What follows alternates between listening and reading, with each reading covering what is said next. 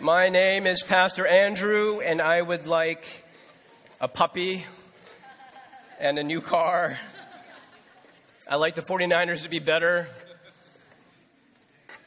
Amen. Amen. Amen. I was wondering how many of you guys had a nice, relaxing Saturday yesterday? Show of hands. Yeah, what is that like? You know, that sounds so good. Some of you are dancing right now. I'm kind of envious. Yesterday was 2 soccer games in Sacramento, and then one in Oakland, and then a birthday party. So it was very, very busy. Don't tell my kids, but I can't wait till soccer season is over. You know, it's been very competitive for me. You know, it's been crazy. I wanted to start this morning by asking you guys if you have ever heard someone come up to you and go, I got good news and I have bad news. Which one do you want to hear first? You guys have that's been said to you before, right? How many of you guys say, give me the bad news first? Yeah.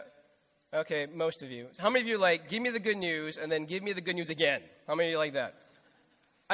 I'm a little bit like that. I like to shield myself from bad news. I like to actually put like a helmet, more like a pot over my head and just pretend everything in the pot is good news. One example, sometimes I just do this like subconsciously. 5 years into marriage, there was one day one night I was like drifting off into sleep. I was in my bed, drifting off into sleep, and then suddenly this voice. It was very crisp, and it came from next to me on the bed, and it sounded a lot like Raina. And it said,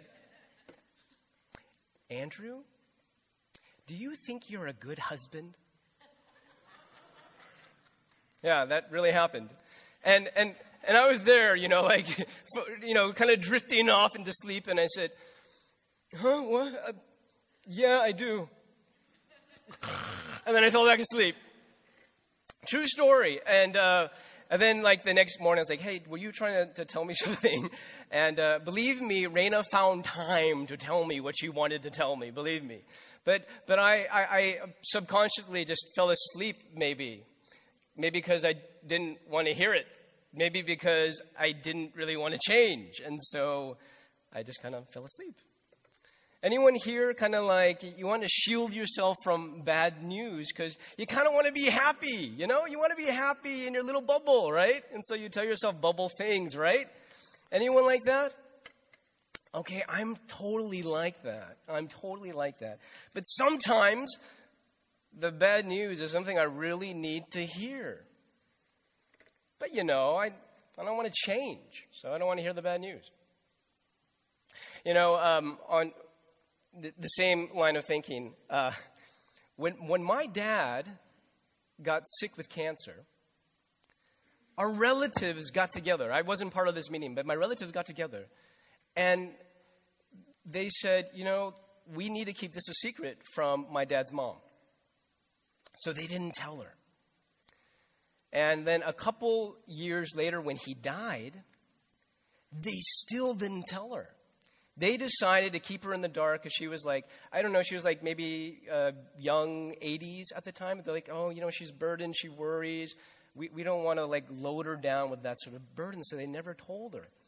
And then 10 years went by. And my grandma never heard from her son. And so there will be days that she would be asking about him. Like, hey, what happened to Lianchi? He's in America, she was in Taiwan. Hey, what happened to him? And the relatives would go, oh, don't worry about him. He's very happy and he's busy, so he can't really talk.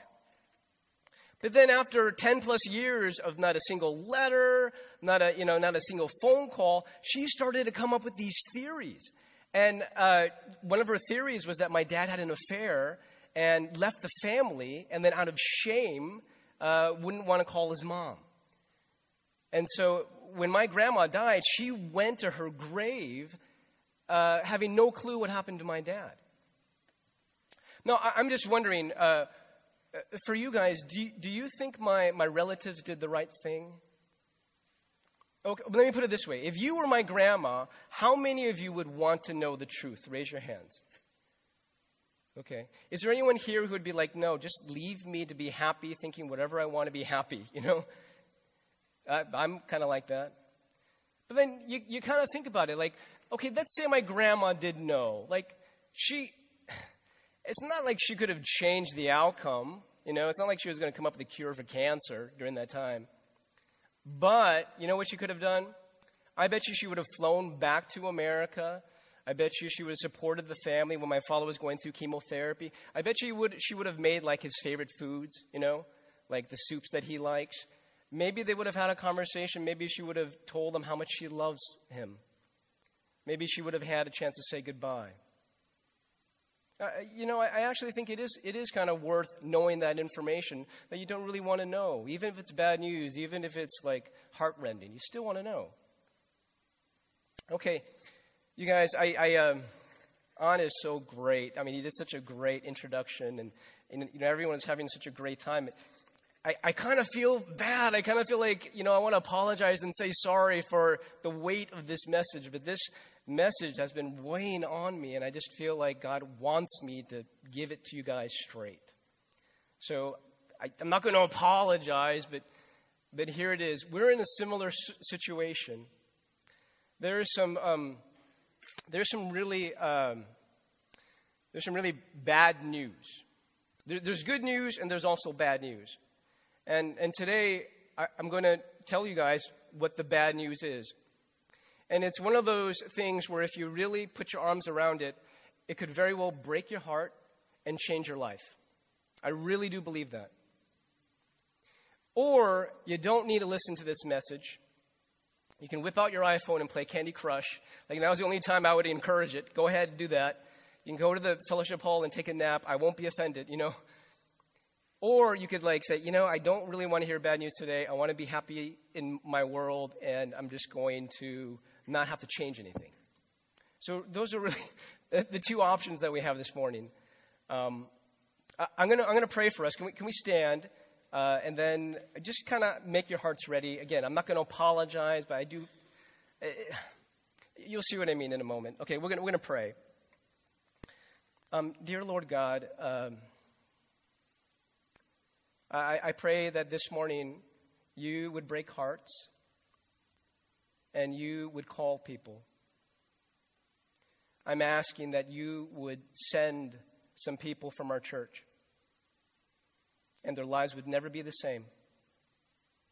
I'm asking this in the power of your name, by the power of the Holy Spirit. Lord, I know you're doing something. And so I'm just trusting for you to do it. In Jesus' name we pray. Amen. Last Sunday, Raina was here, and it was interesting. She was crying through the whole service. God's doing something in her heart. It's weird when your own husband is up here and you're crying, you know, because she already knew what I was going to talk about. But God was doing something.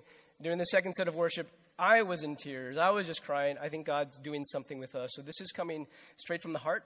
I don't know if you can tell that already, but it's coming straight from the heart. So 2 weeks ago, it's weird how all the context of my story is I'm lying in bed. I was lying in bed. Two weeks ago, I was lying in bed, and I said, Raina, and she's like brushing her teeth. I said, Raina, I got to tell you something, and I've never told you this before. It's my secret confession. Okay, I've never told Raina this before. I said, honestly, I'm hoping there's a second chance for people who don't believe in Jesus. I said that. No, clearly you guys know that I read the Bible. I take the Bible seriously, right? And I have to say that one of the things that disturbs me the most, this is a pastor just being as honest as he possibly can be. One of the things that disturbs me the most is the doctrine of hell. I don't like to think about it. Loved ones, where they're going to go if they don't believe it. I don't like to think about that. I try not to think about that as often as I can. And I said, Raina, I've been hoping that there's a second chance for people who don't believe, even to the point where I'm building my life around it. Because if there's a second chance and people, they die and they hear the gospel presentation again, then I don't have to be like a Jesus freak And I don't have to be offensive. I can be nice and passive and silent. And, sometimes I prefer to do that. But I'm looking at the Bible, and I don't have much to stand on believing that there is a second chance. But I'm building my whole life around that hope, and I don't see much of it in the Bible. Now, how many of you guys are married? You married well? But by the way, if your spouse is here, you should be raising your hands, okay? Yes. Come on. Okay, I married well. I think at that moment, Raina very well could have said, what kind of pastor are you? Right? And she would have been very justified in saying something like that. It's my honest confession. She didn't do that. She said, she's a counselor, She goes, I understand you feel that way. You care about people. I do care about people. She said, I think it's okay for you to feel that way. Well, 2 days later, and so this is God stirring in my heart. Okay, 2 days later, I'm reading chapter 7 of Radical. We're going through the book of Radical. For those of you who want a copy, we're selling it in the fellowship hall for cheap. I read chapter 7. It's the most compelling case I have ever heard on world missions. Now, this is my subjective take on it. And I was crushed. Again, it was one of those situations where I'm like, I'm going to read this, some light reading so I can prepare for my message, and then I'm going to go to bed. So I read this, and I'm just I'm so disturbed. I'm so heartbroken. Raina's brushing her teeth again. It's the same context. I'm like, Raina, we need to talk about this chapter. She's like, no, I need to go to bed. I'm like, no, please. Talk to me about this chapter for 20 minutes, right? We talk about the chapter. I still can't go to sleep. I'm taking a sleeping pill. I'm waking up in the morning. I'm not even thinking about it. I'm not going to think about it. But what I read is what I actually want to present to you this morning. Actually, I don't want to present that to you, but I feel compelled to, okay? Because I actually believe that God's going to call people from our community to make a difference. So that's why I'm telling it to you guys. So get ready for this. Okay, I'm going to give you the presentation that David Platt gives in chapter 7 of that book. Now, first, he starts off with this question. Okay, how many people are there in the world today? There is 7+ billion. Okay, 2.5 plus would say that they are Christian. Let's be generous and say, you say you're a Christian? Awesome, you're a Christian. You're in, okay? There's 4.5 million who don't know Jesus, and there's 1 billion who have never even heard the name of Jesus, Or maybe they've heard it, but they don't know anything else. The question that Dave Platt asks is, what is going to happen to those people when they die? It's a fair question. What is going to happen to those people when they die? He says, there is no greater question that the Christians in America face. And there is no greater question that actually might change their very lives. But there is the question. Now here's what David Platt does. David Platt does not tell this inspiring story and I read it and I go, yeah! It's not like that. You know what David Platt does? It's really amazing. He just walks through the line of reasoning in the book of Romans. Dave Platt does not have enough authority to make people go. But you know what does? Scripture. Scripture has that authority. Let's read, starting in Romans 1. There are 5 truths, okay? He gives 7. I want to be nice to you guys and reduce it to 5, okay? We're going to try to go through this quickly, but I don't think there's really a lot of quick about it, but we'll try, okay? Truth number 1 from Romans chapter 1. If you have a Bible, open to Romans chapter 1.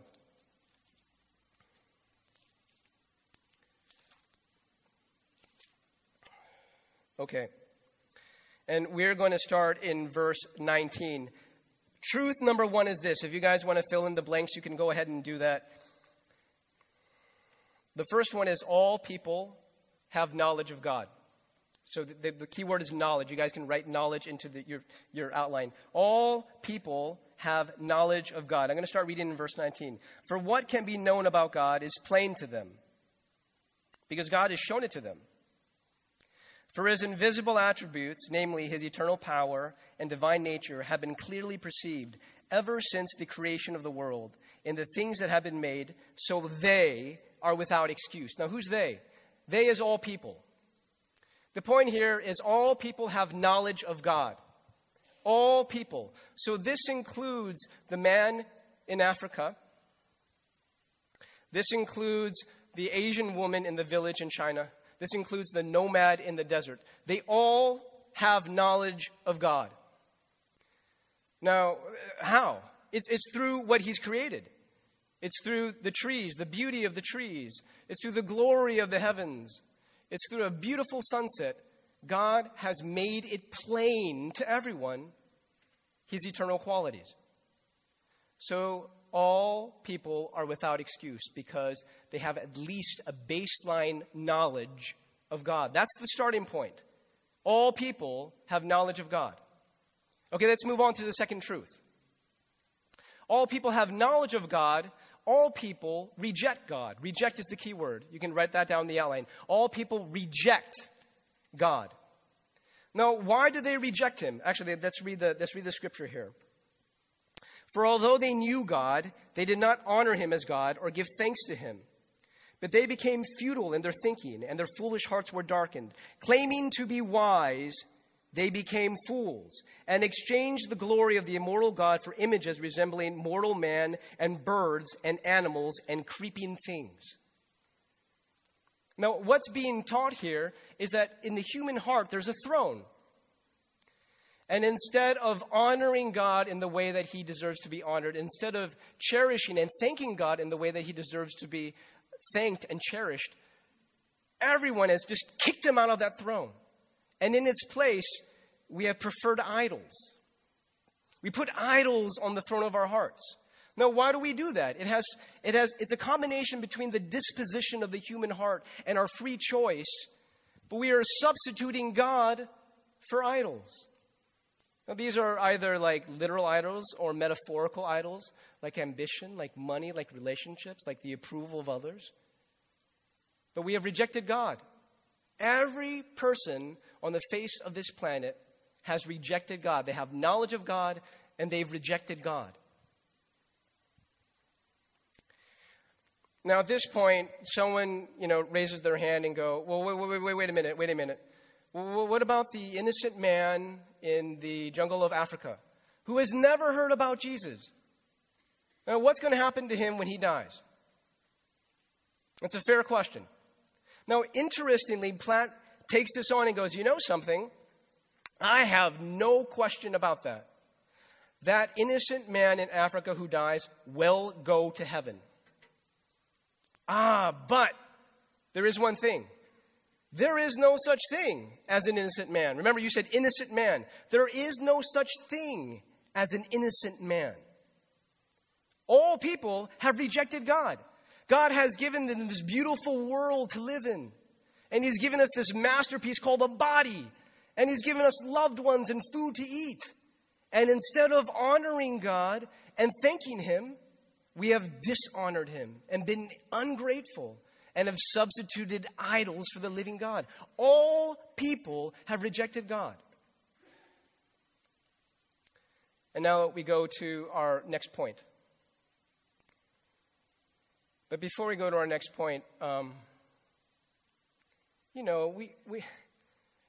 we would like to think that the default is heaven. The default when someone dies, it's heaven. We've gone to funerals and, something nice is always said that, this person is in a better place.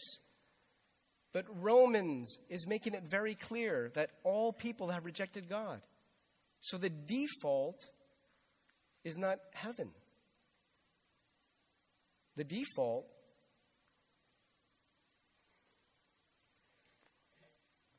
so let's go to the third truth. The third truth is this. All people stand guilty and condemned for rejecting God. All people stand guilty and condemned for rejecting God. I put some verses in your outline. You can go and check those verses out on your own. But the scripture is clear that all people will be held accountable before God. All people will be held accountable, and all people have rejected them, so they are in this place of guilt and condemnation. But now, someone says, hey, listen, hold, 1 second. Surely people who have never heard of Jesus won't be held accountable, right? Because you're held accountable for what you know. And there's the 1 billion plus who have never really heard of Jesus, so they won't be held accountable. They'll be excused from condemnation, right? Now, Platt takes this argument on and he goes, look, you can follow that line of reasoning, but that's not where Roman goes. And that line of reasoning doesn't really hold up. Now, why doesn't it hold up? Well, if that line of reasoning were true, then we should just put a stop to all world missions, right? Just put a stop to any sort of missionary endeavor altogether. And if you ever meet a person who's never heard about Jesus, then what you should say is, that is great. Like, let's say Bruce is like, Bruce, you've never heard about Jesus. That's awesome. Here's what you got to do for the rest of your life. If someone starts talking about Jesus, you just go, whoa, wait up. You close up your ears. You go, la, la, la, la, la, la, like that. Right? I mean, if you're following that line of reasoning, that's what you should do. Just just shut it down. So that way, you won't be held accountable for what you don't know, right? And David Platt's like, that's ridiculous. That's dumb. That line of reasoning doesn't hold up. That's not where Romans is going. Okay, now, I realize I told you that this was bad news, and I'm delivering on that promise, right? This is terrible. All people have knowledge of God. All people reject God. All people are held responsible. They are guilty and condemned before the holy God. You're like, didn't you say something about good news, right? There is good news. Okay, this is the good news. The good news, let me hear you guys say good news. Is anyone hungry for some good news? Okay, there's some really good news that's coming. And here is the fourth truth. God has made a way of salvation for the lost. God has made a way of salvation for the lost. This is Romans chapter 3, starting in verse 21. But now the righteousness of God has been manifested apart from the law, although the law and the prophets bear witness to it. The righteousness of God through faith in Jesus Christ for all who believe. For there is no distinction, for all have sinned and fallen short of the glory of God. This is good news. And the good news is that we are talking about how there's not even one innocent man. Actually, there was an innocent man. There's one perfect man. He was completely God and he was a complete human being. And he walked the face of this earth. And he died on a cross. And his death gave life to all who believed in his name. And he was struck down with blame so that we could be blameless. And he became sin so that we could become sinless. That is good news. God has made a way of salvation. Not just a way, but the way of salvation through his own Son and his own Son's sacrifice. And that is good news in a sea of bad news. It's good news. I talked about my father. I didn't really fill out the story. I want to tell you his story. My dad was the original tiger dad. How many of you guys have tiger dads? How many of you guys, like, your tiger dad is here, and it's embarrassing for you to raise your hands? My dad's right there. He's a tiger dad. My dad was like the original tiger dad. He was the original tiger dad. I always imagine him like with a ruler, like a big stick or something, right? When I was young, and to this day, I have vivid pictures of my father, and most of those pictures, he's like spanking me, right? That was my dad. He was really hard, non-emotional guy. But something happened when he was 45 years old. He started doing some weird things. Like one day after work, he couldn't remember where he parked his car. Now, I could see myself doing that at like age 40, right? But not my dad. My dad wasn't like that. He couldn't remember where he parked his car, and so he started doing all these weird things. We sent him to the doctors to get checked out, and he was diagnosed with terminal cancer. For the next 2 years, my dad lived in our living room. He was in his hospital bed, and his life was slowly ebbing. His life was slowly slipping away, and he was just living in our living room. And every day, there was Dad dying in my living room. He was taking chemotherapy, and his hair started to fall out. And then his gums started to majorly recede. And then he became just a skeleton with skin. That was my dad. My dad was a very prideful person, self-made man, all through hard work. But he started to realize that this was the one thing he couldn't fix. And his cancer, he just had zero control. And he realized that he wasn't going to make it. Now, not being a religious man, he didn't know what was going to happen next. And so there was this fear that was growing in his heart. Now, he would go to church, but he was that guy in the back who would fall asleep during all the messages and the worship, He was that guy, right? He was not really engaged, but he did make a friend. And that friend was James Chai. And I've talked to you about this friend. And his friend would go to my dad, and he would open up the scriptures, and he would read from the scriptures, and then he would pray for my dad. And this happened several times. One time he came up to me, he has like this really big accent. He's like, Ensu, your daddy, he really believed in Jesus. You will see your daddy again. This was after my dad died. You will see your daddy again. I wasn't a Christian. I didn't really understand. Like, okay, well, thank you. Those are nice words, right? I really didn't understand. But then a couple of years later, I became a Christian. And it started to really hit me. I'm going to see my dad again.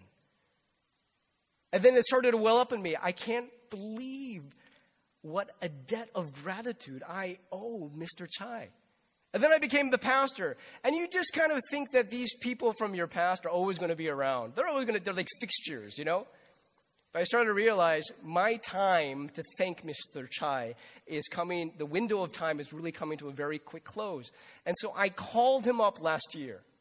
I called him. He was out of the blue. I'm like, Mr. Chai, this is Andrew. This is Andrew. I've been wanting to say something to you for a long time. I have to yell because you couldn't really hear very well. For a long time. And today I said, okay, I'm going to call you and tell you. And he was like, who is this? He was like, Enzu? Oh, and then he always did this. He goes, Enzu. Oh, Enzu. You are doing God's work. That's what he would say to me. You are doing God's work, right? And I go, Mr. Tsai, you shared Jesus with my dad before he passed away. He goes, oh, your daddy was my good friend. And I would read from the Word of God. And your daddy, he believed. I said, Mr. Tsai, I am never going to be able to repay that debt of gratitude. You shared Jesus with my dad. I'm going to see him again. And he said, he wouldn't let me thank him. He's like, no.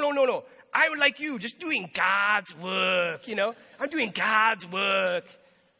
Don't thank me. But I am thankful for him. The scripture says, how beautiful are the feet of those who bring good news. And at that moment, I knew exactly what that scripture meant. How beautiful are the feet of those who bring good news. Now, this is good news. Can I hear you guys say good news?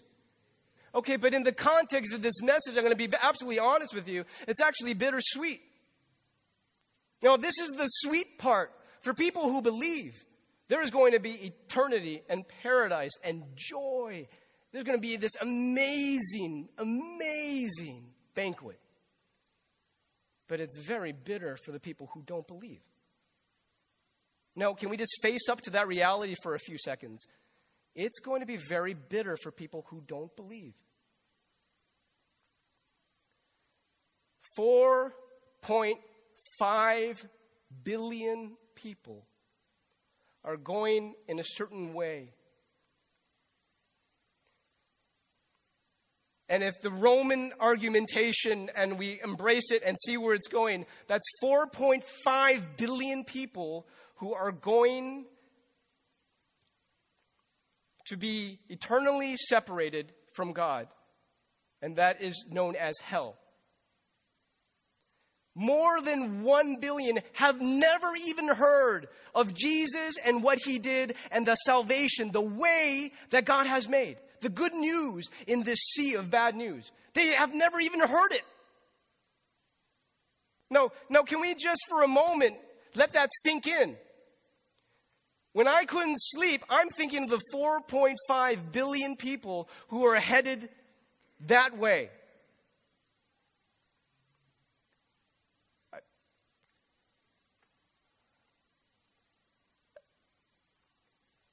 You know? Now, I know that we can look at a number and we go, 4.5 billion, that's a number, Andrew. I wanted to personalize it a little bit, and so I went on the internet. I just found a few pictures. I want to share a little bit about some people out there who don't know Jesus. And so the first one is this man right here. He is a Bedouin in Algeria. That's northern Africa. There's 1.4 million Bedouins in Algeria.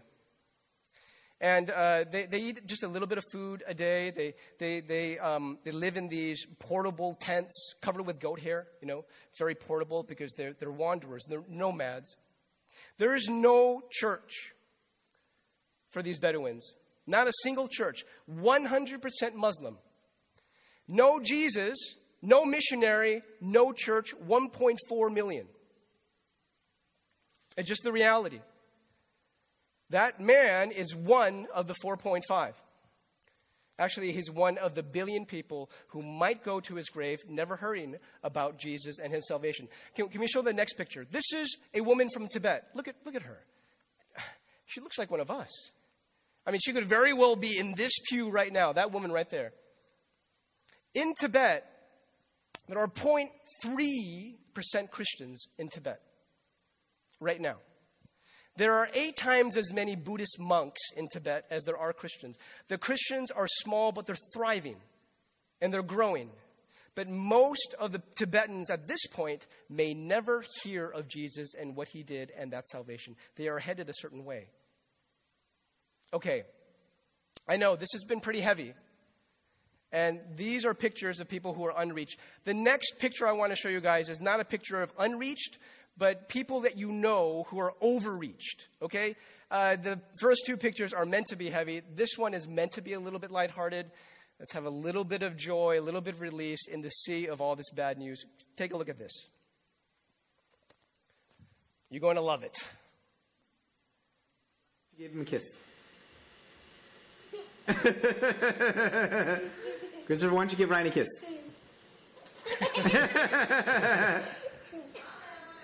Oh, they do that fluffy. Okay, that's enough. Oh, get away from me. Stop. Happy New Year, Ryan. Happy New Year, Christopher. Happy New Year, Christopher. That's Christopher right there. How many of you guys think my kids are the cutest kids in the world? Go ahead, raise your hand. Don't be shy. Oh, even cuter than your kids? Not that it's a competition. My kids are pretty cute. They are pretty dang cute. Actually, they used to be cute. This is like years old. They're not as cute anymore. Nowadays, yeah, those days, I love those days. I think back on them. You want to see the video again? Let's see the video again. Now, I just want to make an observation. When I saw the first 2 pictures, I was engaging them with my mind. Maybe you were too. But the last one, when I saw the video, I engaged it with my heart. Why? Well, those are my babies. Those are my babies. Those are my babies. Actually, when they came out of the womb, and I tell them this, I was the first person to say hello. That was me. That was my spot. Actually, it might have been the nurse, but no, it was me, right? And it was funny because when my second kid came out, I looked at him, and my first thought was like, man, he looks like an old man. Don't tell him I said that. But he looks like my dad, right? And so I put my face next to him, and I said, Dad? Like that. Now, I don't believe in reincarnation. That was not what I'm trying to get at. I was just it just seemed like the thing to do, right? And so when I tell the kids their stories, I tell Christopher, I looked at him and went, Dad? My son, Christopher, a couple of years ago got Kawasaki's disease. This rash came over his body, and he started to get thinner, and it wouldn't go away. And we were looking at him, we're thinking, this kid looks like he's going to die. So we rushed him over to the hospital, and for those several nights that he was in the hospital, I was there too. You know, it kind of felt like I had Kawasaki's, honestly. It was like I had Kawasaki's. And then there was the incident where my first son scored his first goal. You know, I was just like, yeah! You know, I was like crying, so it was kind of like, yeah! Right? And I felt like that was not just his goal, that was my first goal. You guys don't agree with me? It was. Because my kids are like a walking extension of my heart. They're like my heart with legs on it. This is my kids walking around. I love my kids. Now, can we go back and look at that Bedouin picture, the man? There is someone in this world that looks at that man and goes, that's my baby. Probably his mom. Can we see the picture of the Tibetan woman? Someone in the world looks at that woman and says, that's my girl. Now, let me ask you, as valuable as my kids are to me and as valuable as your kids are to you, are their lives any less valuable? 4.5 billion. Are their lives any less valuable than the lives of our own children? And the answer should be no. Okay, now, everyone in this room is just feeling awful. and now you understand why I could not go to sleep. And now this is our problem together. So then we look to the Bible, we say, okay, 4.5 billion. The solution is Jesus. God, what's the plan? Okay, now we go to Truth 5. Here is the plan. Here is the plan. We have the solution. Here's the plan for the 4.5 billion. Christ commands the church to make the gospel known to all peoples. What's the plan? You are the plan. I am the plan. The church is the plan. We are the plan. This is Romans chapter 10. Read this with me. Romans chapter 10. For everyone who calls on the name of the Lord will be saved. Okay, that's the end product. Will be saved. Now we're going kind of backwards, but let's go. Verse 14. But how are they to call on him whom they have not believed? And how are they to believe in him whom they have not heard? And how are they to hear without someone preaching? And how are they to preach unless they are, what's the word? Sent. As it is written, how beautiful are the feet of those who preach good news. This is the promise. God sends his people. That's the plan. God sends his people. Those people speak. And when they speak, other people will hear. And when other people hear, some of them will believe. And when they believe, they will call. And when they call, they will be saved. But it does start with people being sent. Right? It's almost like that's the missing piece that cannot go missing. People from God's church must be sent. I shared this last week. Numbers, just numbers. 4.5 billion don't know Christ. Over 1 million have never even heard of the name of Christ. In our church, there are 171 active adults. 1 out of every 3 has gone on a missions trip in the last 10 years. That's pretty good, right? Guys can nod your heads. It's not like a trick question. That's good, right? You guys want to pat someone else on the back? That's good. 1 out of 3 has gone. That's great. How many people from our church have we sent out as career missionaries from the community of our church? As far as I know, that number is 0. Maybe God is calling someone from our community right now to be a part of that plan. I'll tell you something. I had a mentor pastor who said, Andrew, don't you shy away from asking people for hard things, to sacrifice. And he said to me, people don't mind sacrificing. They just want to know that their sacrifice means something. This $4.5 billion is a sacrifice for us, yes, but it's one that will mean something. I think of Sharon's dad. I think of Dan Jew.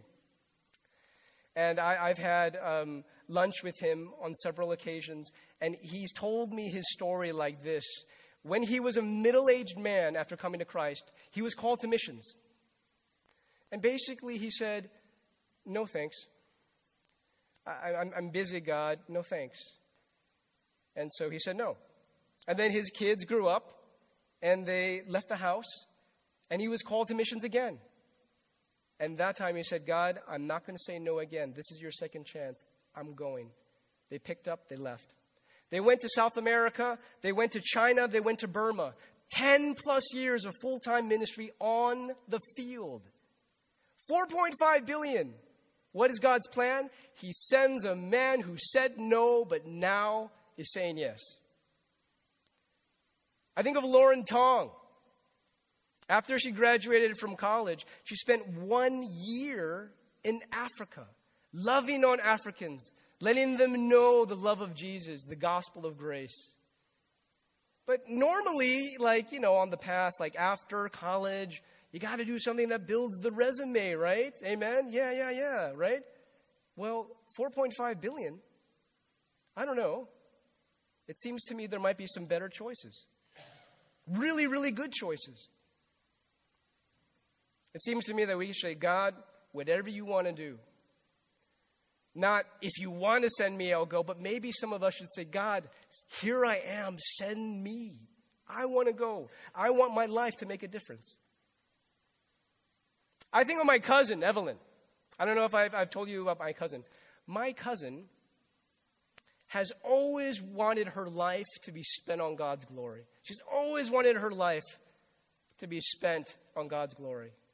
She wanted to make a sacrifice, and she wanted that sacrifice to mean something. So when she was, I think about 40 or mid-30s, she moved all the way to Shanghai. They adopted a little girl. And now her and her husband have opened this ministry, or continued this ministry called Bao Bei. And they receive these kids who have been abandoned by their parents with gross deformities. They welcome them in. They give them life-transforming surgeries, and they find homes for all these abandoned kids. I spent a week with my cousin in Taiwan, and she said, all my life, I've just been wanting to be spent for God's glory, and I feel like now I'm finally there. My life is just being spent on God's glory, and it feels so good. 4.5 billion. God's solution is the death of his son.